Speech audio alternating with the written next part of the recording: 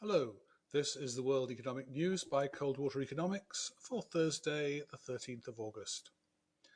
There was very little economic news of any genuine significance today, but the tone remains generally firm with 5 surprises and only 1 shock.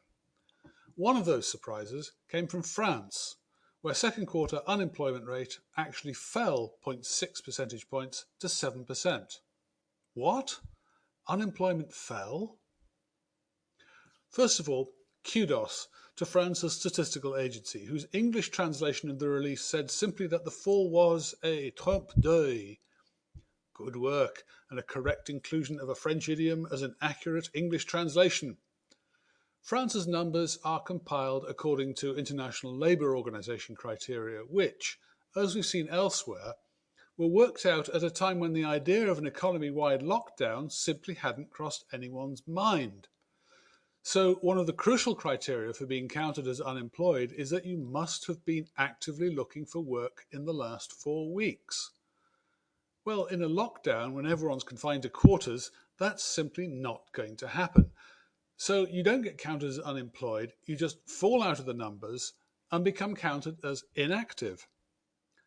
The Statistics Agency describes these people as, quote, in the halo of unemployment. It's another great use of language. I think France's statisticians are also poets.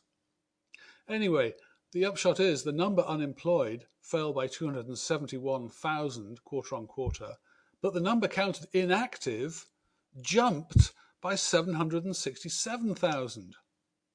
The unemployment rate fell 0.6 percentage points to 7%, but the inactivity rate jumped 1.9 percentage points to 6%. In addition to that, the underemployment rate rose no less than 12 percentage points to 20%, an unprecedented level, and basically representing short-time working or furloughs. So in all, count it up. The unemployed, 7%, the people in the halo around unemployment, 6%, and the underemployed, 20%, accounted for no less than 31.7% of the workforce, a share which jumped 11.8 percentage points on the quarter and is nearly 1 in 3 of all France's labour market participants. So that was one surprise we shouldn't take seriously. Rather, as the French have it, it is merely a trompe d'oeil. That's all for today. Thank you for listening, and if you've got something out of it, please help spread the word about the bulletin. If you'd like to know more about Coldwater Economics, please feel free to contact me, Michael Taylor, on mjtcoldwater@fastmail.com. Thank you.